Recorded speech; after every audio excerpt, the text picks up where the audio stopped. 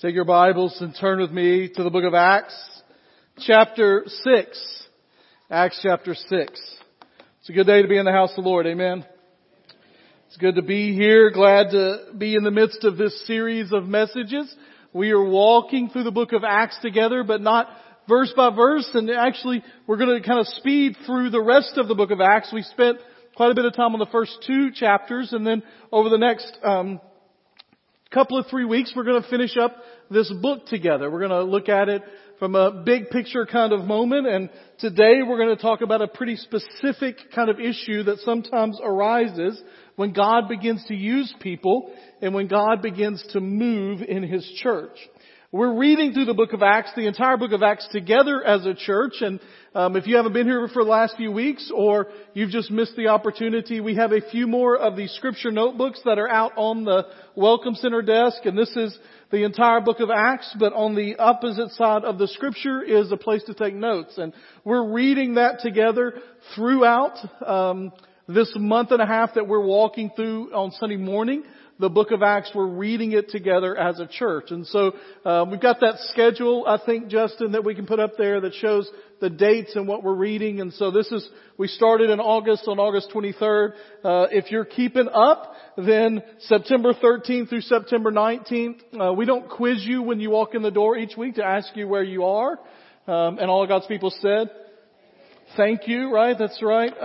But we are following through that. I've had people during the week. I got asked at a football game the other night what we're reading right now. I've got asked in the grocery store what verses, chapters we're reading. And so I'm excited about that. That's exciting to hear that. And so we're going to be Acts chapter 17 through 21, and we'll finish up in a couple of weeks. And so I hope you're following along with us. If you haven't been, you can read the chapters that we're reading this week and then jump back and read some of the others, or you can just start in chapter 1 and read. It's really an easy read. It's fun. It basically breaks down to about a chapter a day or a little less than that. And so we're doing that over these next few weeks.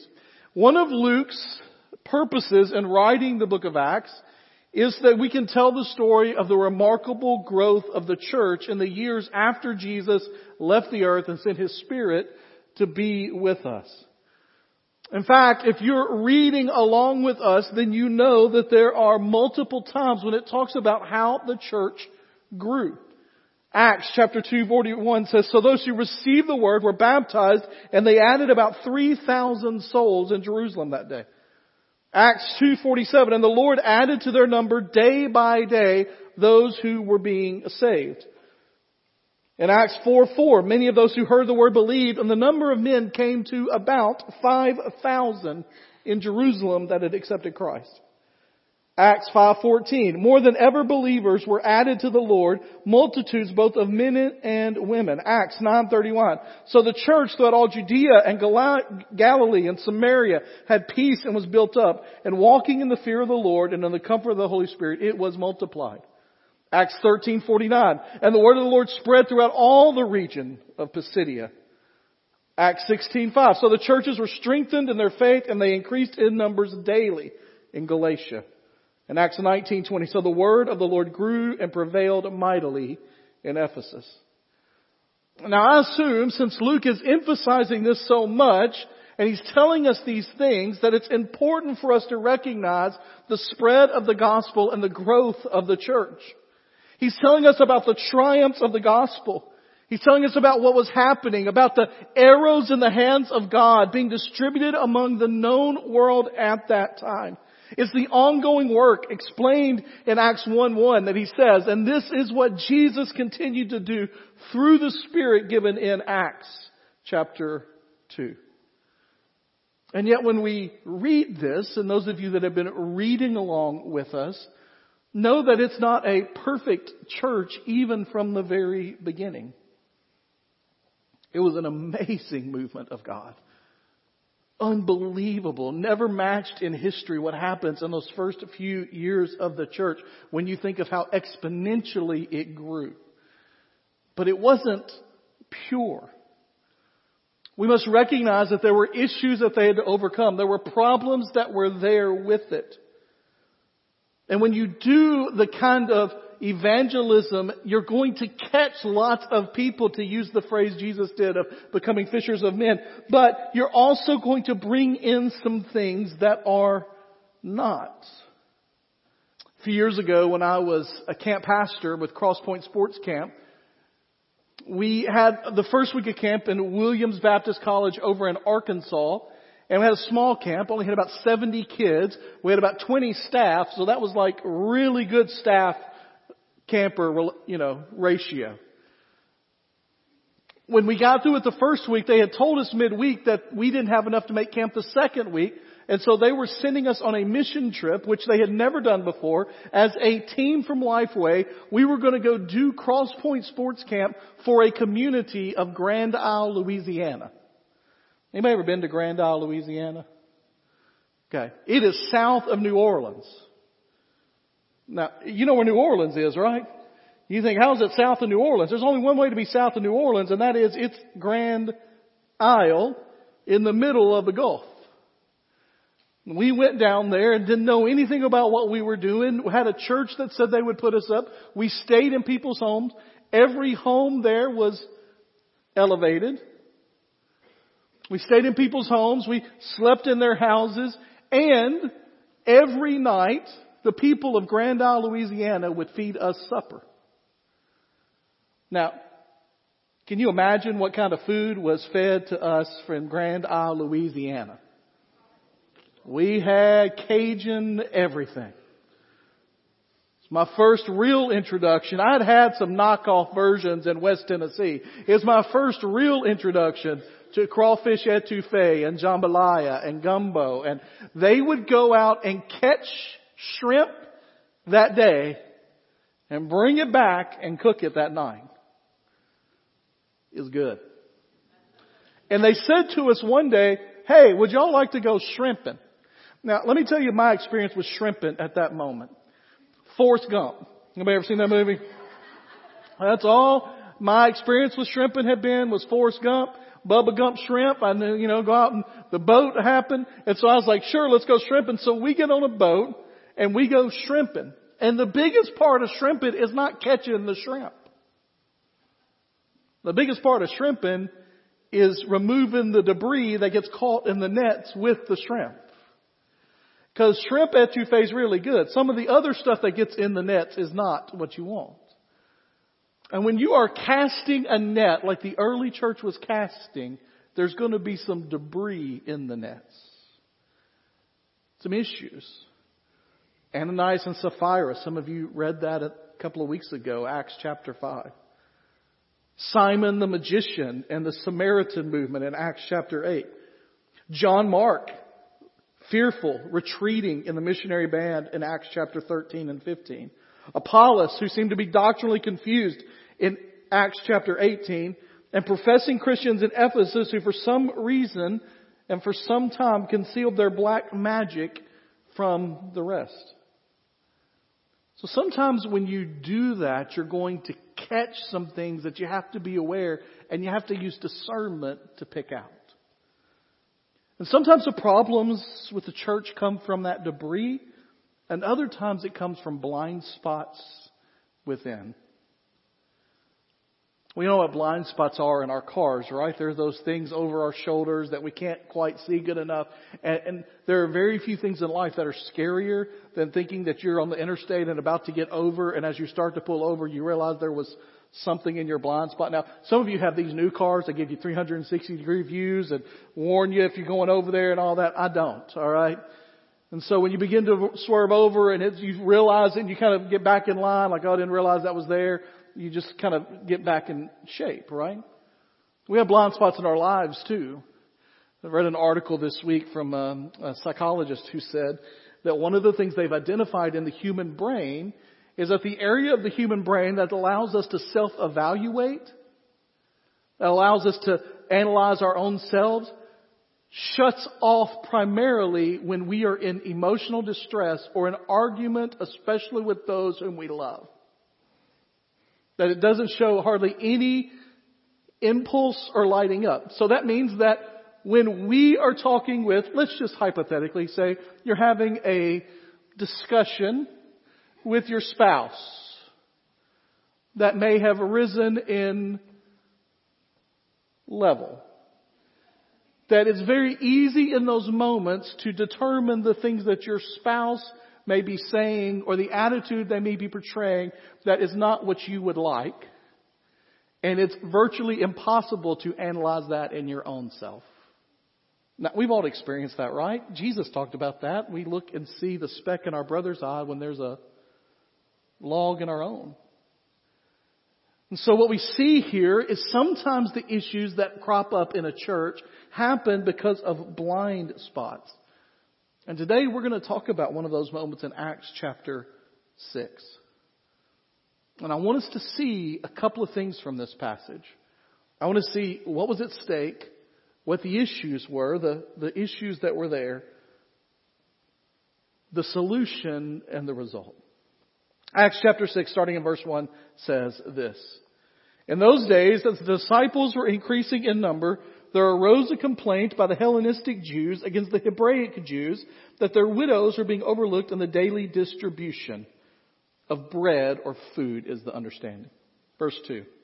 The 12 summoned their whole company of the disciples and said, "It would not be right for us to give up preaching the word of God to wait on tables. Brothers and sisters, select from among you 7 men of good reputation, full of the Spirit and wisdom, whom we can appoint to this duty. But we will devote ourselves to prayer and to the ministry of the word." This proposal pleased the whole company, so they chose Stephen, a man full of faith and the Holy Spirit, and Philip, Prochorus, Nicanor, Timon, Parmenius, and Nicholas, a convert from Antioch.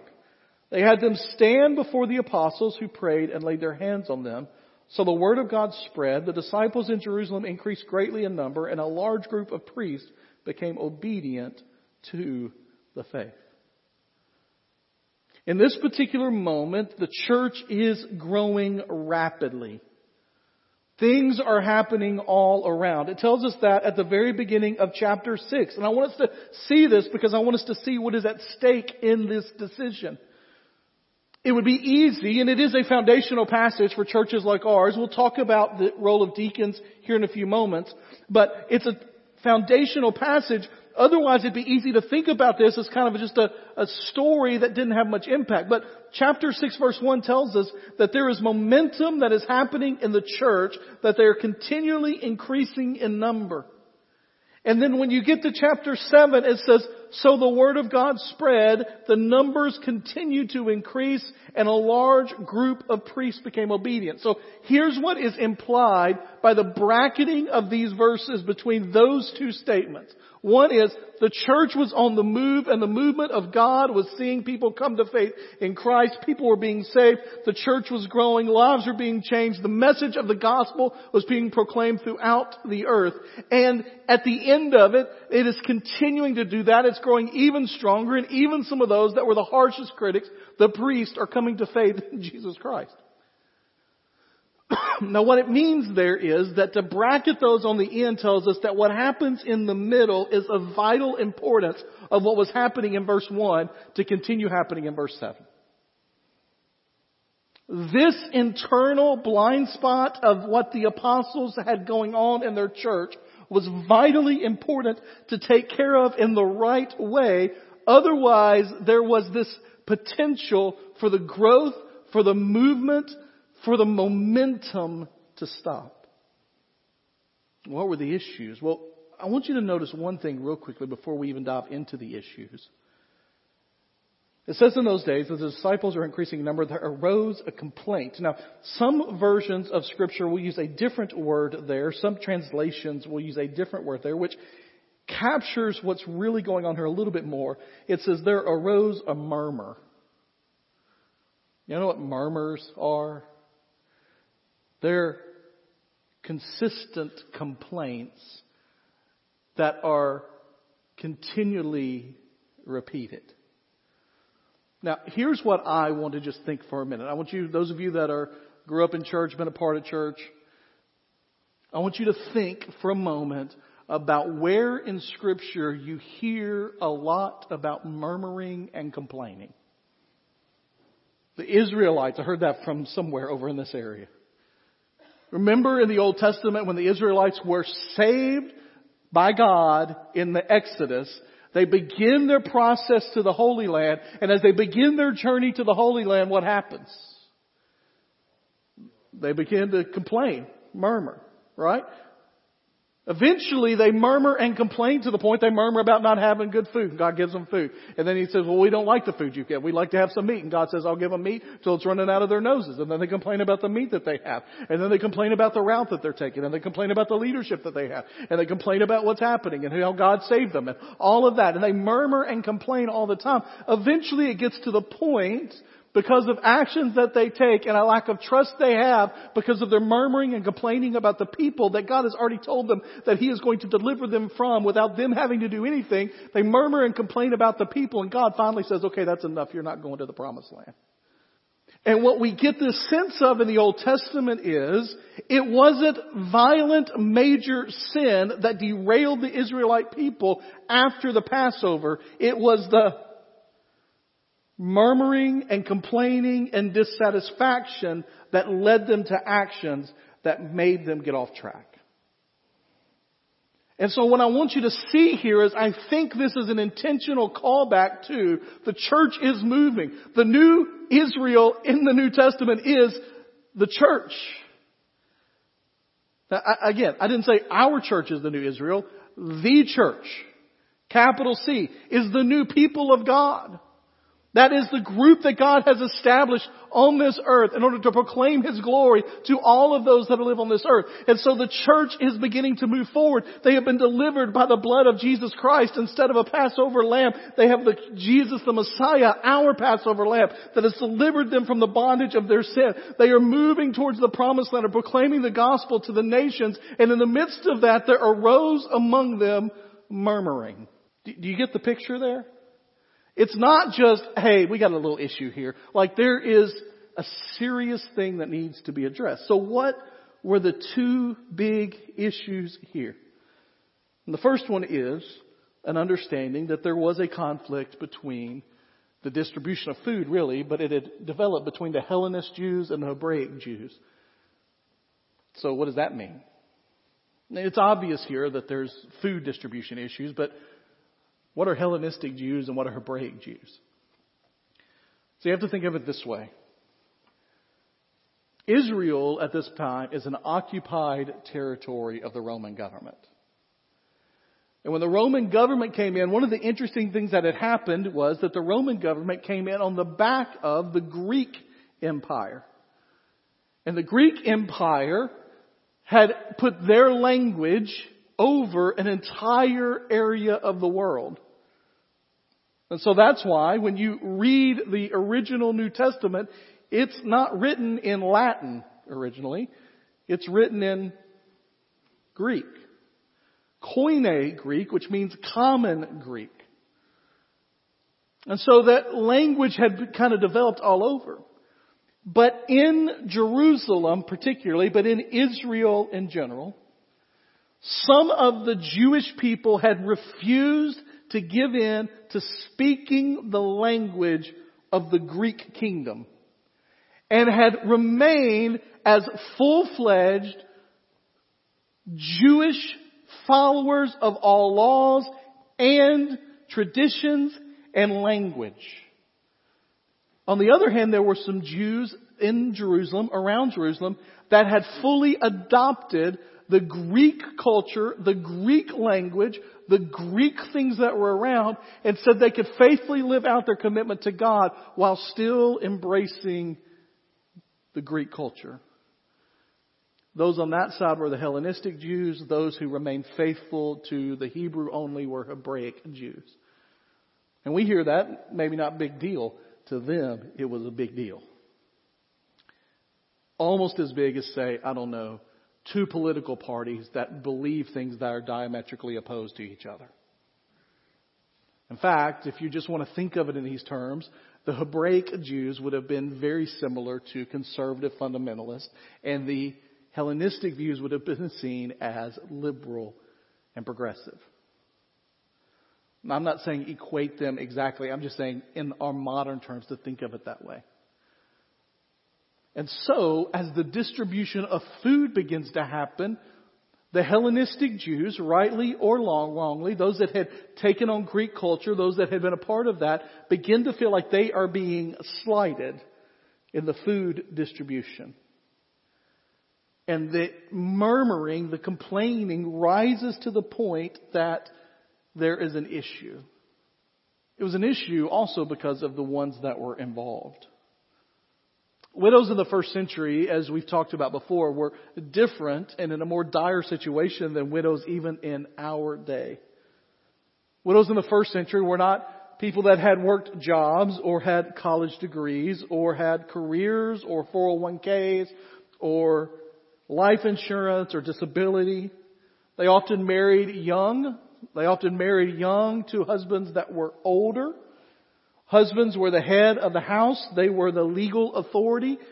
The female in that time frame did not have any. They were the property owners, the males were, and they took care of their wives.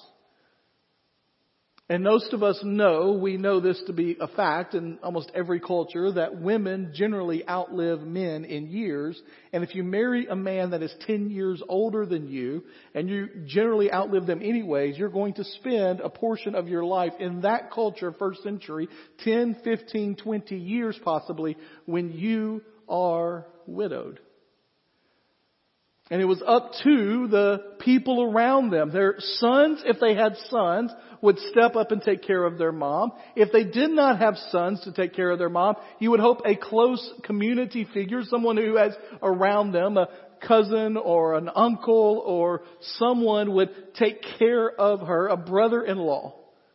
But in many cases, there was no one that could or would step up to take care of her. And in this particular case, the widows are being taken care of by the church. Now, just to give you kind of an insight on a place you can see this in Scripture about how this was a concern for people. We talked about this a couple of years ago when I did the 7 words from the cross. One of Jesus' last words on the cross were specifically dealing with this issue. Right? Do you remember when Jesus is on the cross, Mary is there at the foot of the cross? What disciple is there as well? John, the beloved. You remember that moment where Jesus looks at him and her and he says, John, this is your mother. Mother, this is your son. If you remember a couple of years ago, we talked about the fact that many scholars think that Jesus was making sure his mother was taken care of because she had risked her relationship with her family in her loyalty to Jesus. We know from Scripture that none of his brothers were on board with him until after his resurrection. James, his brother, would eventually write one of the books of the New Testament. But it says he became a follower of Jesus after the resurrection. And so in that moment, Jesus is taking care of his mom because he knew somebody would have to. And so the church is taking care of these widows. And they're helping through food distribution, clothing distribution, whatever it might be. And at some point, the Hellenistic Jews feel like they're not being taken care of as well. And this murmuring is an issue that could develop into something that would derail the momentum of the church. And here's the thing we know from Scripture and what we know that the apostles knew, and that is Jesus loved both groups equally. Amen? Conservative, liberal, progressive, fundamentalist, Jesus loves them all equally. I know we know that, but sometimes when we think about it in practice, you're like, yeah, but maybe my group a little bit more. Jesus is about fair treatment here. And the issue is brought to the apostles and says, we need you to do something about this. And the apostles looked at them and said, absolutely, ladies, let me go get you some food and we'll take care of it right now. Is that what happens? Is that what happens? No. What's interesting is it's implied in this text that the Hellenistic Jews were blaming the apostles for not treating them as well as the other Jewish women. Now, let me just ask you a quick question. Do you think Knowing as we do what Scripture teaches us about them and their time with Jesus, that the apostles were intentionally favoring one group over another. No. I don't think intentionally they were at all.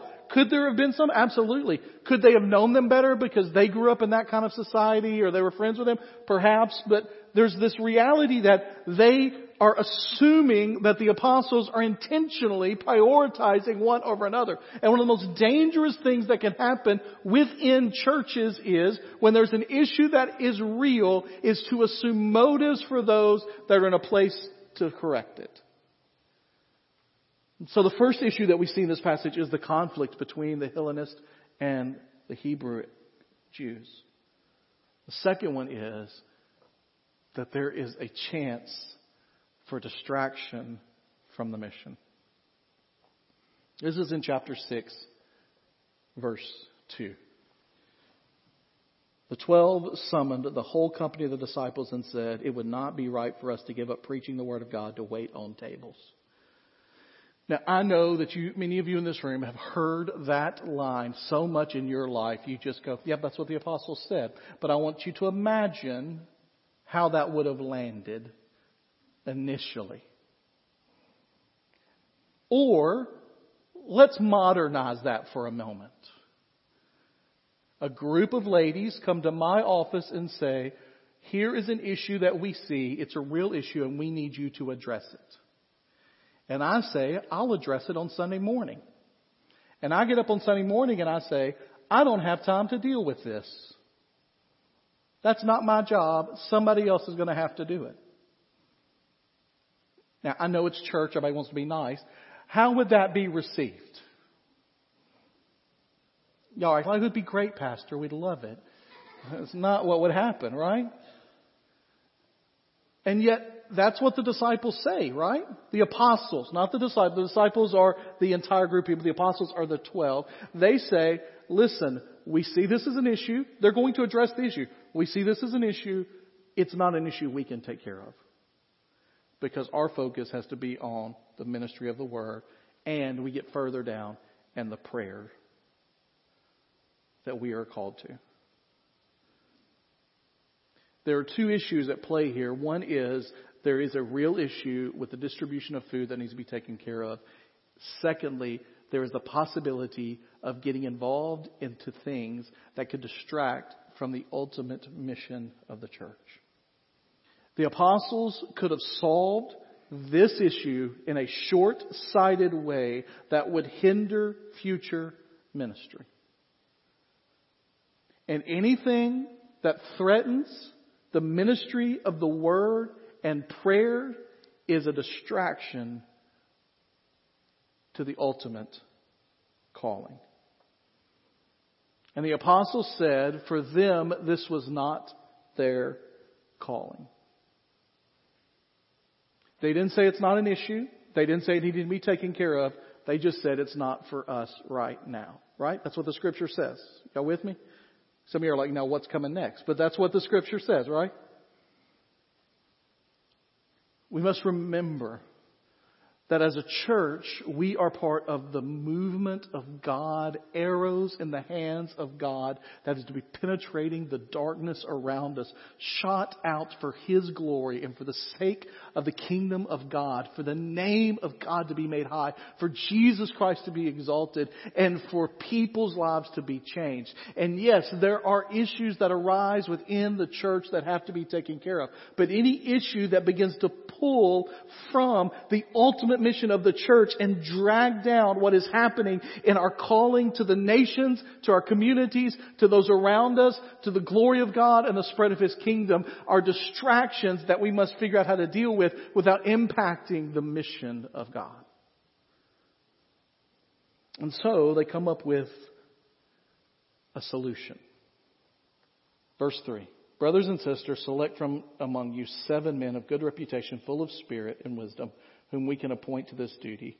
But we will devote ourselves to prayer and to the ministry of the word."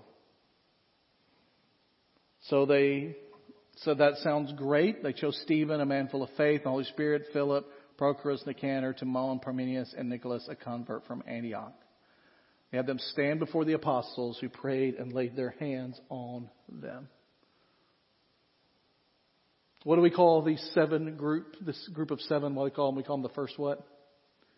Deacons, right? It's the foundation for our deacon ministry here at First Baptist Goodlettsville. It's the foundation for deacon ministries all across this world and has been for almost 2,000 years, is this calling of the deacons and other places in Scripture where their names are mentioned. And so he says, we have this issue. The apostle says we can't let it be a distraction to the overall mission of the church. And so we need some people to do the care for these widows that needs to be done. The care for this group of people that feels like they are being neglected or overlooked. We need somebody to help take care of these people. And so they say to the congregation, to the church, you pick out some people that you would trust and that you would say, those are the people that we want, helping to make sure this is done well. Here's what's interesting about all seven of those names. Maybe you've heard this before. Maybe you've been in a study about this. Maybe you've talked about this or been told this in a sermon. When you look at when you look at those seven names, they are all Greek names. What group of people felt slighted? The Greek Hellenistic Jews. How did they help solve the problem? They elected Greek Hellenistic leaders. People whose names at least suggest strongly that they were Hellenistic Jews. And they give them leadership to help take care of this. Deacons originally were servant leaders. Now, they're called deacons because it is an office and it's also descriptive. The word used for them in the original language means servant. We also see in this passage that they are leaders in the church. They are servant leaders. They are serving the people, but they are doing it in an administrative way in order to make sure that everyone is taken care of well. And so as we think about that role in the church, when we think about the deacon role in the church, deacons are servant leaders for us here at First Baptist. They are ones that listen to and help to manage and think through and serve those that are in need, those that have issues, problems that come up, complaints and murmurings. There are people that help to lead in a godly fashion to make sure the church continues to move forward. They are people that help take care of pastoral care needs, that help to take care of people in illness and sickness and places where they may be experiencing one of the big moments of life, of birth or marriage or children, or even families dealing with death. But they're also leaders in thinking about how do we keep focused on the main task. Now we know from this list of people that these list of people have some that are strong in evangelism, that are strong in taking the gospel to the nations. Stephen will become the first known martyr in the next couple of chapters. Philip will be the first short-term missionary that we see that meets the man, the Ethiopian eunuch. So we know these are not just guys that are just there to do some things and not really proclaim the gospel. They are leading in how they are describing the gospel of Jesus Christ to the people around them. Deacons are a vital aspect of churches that are moving with God. Now, it just happens that as I was planning out this series of messages, and something that we've been trying to plan now for 2 years literally is happening tonight, which is that we are ordaining 5 new deacons here at First Baptist. Chris Baga, Jared Holmes, Chris Scheide, Daniel Shaw, and Brent White. And we're going to do that tonight at 6 o'clock right here, and we'd love for every one of you to be here. All ordained men in this congregation are invited to an ordination council at 5 o'clock upstairs. That back, I'm pointing up there. There's nothing up there but a roof. Back there, our youth area, the attic where deacons meet. At 5 o'clock, there's a deacon ordination council. But in here, we will set aside 5 men, just like they did. They stood before them, the apostles prayed and laid hands on them. So tonight we will do the laying on of hands ceremony. We had planned on doing this last year, and then this thing COVID hit, and there wasn't a whole lot of worry about laying on of hands, and there's still some of that, and we're taking precautions. But we'd love for you to be here as a church family to just stand with them in the midst of that. Like I said, we've been trying to plan that ordination for 2 years. This was not the series that I planned on preaching at this time. And God just ordained where those two things came together. We'd love for you to be a part of that. Also coming in the month of October is our deacon election. And I'm just going to be real honest with you here, church. The participation of the church body in the naming of deacons over the last few years has been subpar. The number of nominations that we get in, the ones that are properly given in, are way below what a church of our size should be doing. And we, in the midst of it, God has blessed us with amazing and great deacons, but we need you to be a part. The whole congregation, it says here, was a part of naming those guys. You'll see in the next couple of weeks the ballots start to come out where you take them and you fill them out. It's the first step in the process. You as a congregation get to do that. What I want you to see here is these men doing their job in the way they were called to do it is vital to the momentum of the church continuing on. And if we are going to be the hands and feet of Jesus, the arrows in the hands of God to our community and our state and our world, we are going to need a group of deacons that are serving and leading us along the way. Just to give you an idea of what happened here and how the solution came about. They listened to the complaint. They remained focused on the calling of their lives. They delegated it to people that could take care of it, and they trusted them to do what they were called to do. And what was the result? The result comes in verse 7. First of all, we know that the widows were cared for. But verse 7 shows us that the ministry of the word and prayer was not forsaken. Verse 7 says, so the word of God spread. The disciples in Jerusalem increased greatly in number, and a large group of priests became obedient to the faith. It just keeps building. This was not the first challenge to the church, nor the last. In just the next chapter, a man named Saul is breathing threats against them, and a man is killed for his faith in Jesus Christ. But it shows in the midst of this how there's nothing too big or too small for us not to pay attention to when we're moving towards what God has called us to do, as long as we remain focused on the big picture of what we're doing. Let's pray together. Holy Father, I'm thankful for your grace and your mercy that allows us to mess up time and time again. Lord, I'm thankful for the fact that you forgive us even in those things that we don't know that we need to be forgiven for because of the blind spot in our lives. We thank you, Lord, for this beautiful example of how a potential derailing issue is solved in the early church. We pray, Lord, that you would help us to identify those blind spots within our church. If you'd help us to put people in place that can fix those issues, address those issues. And Lord, that we would remain focused on the ministry of the word and the prayer. And that we'll do it for your glory and for the sake of your kingdom.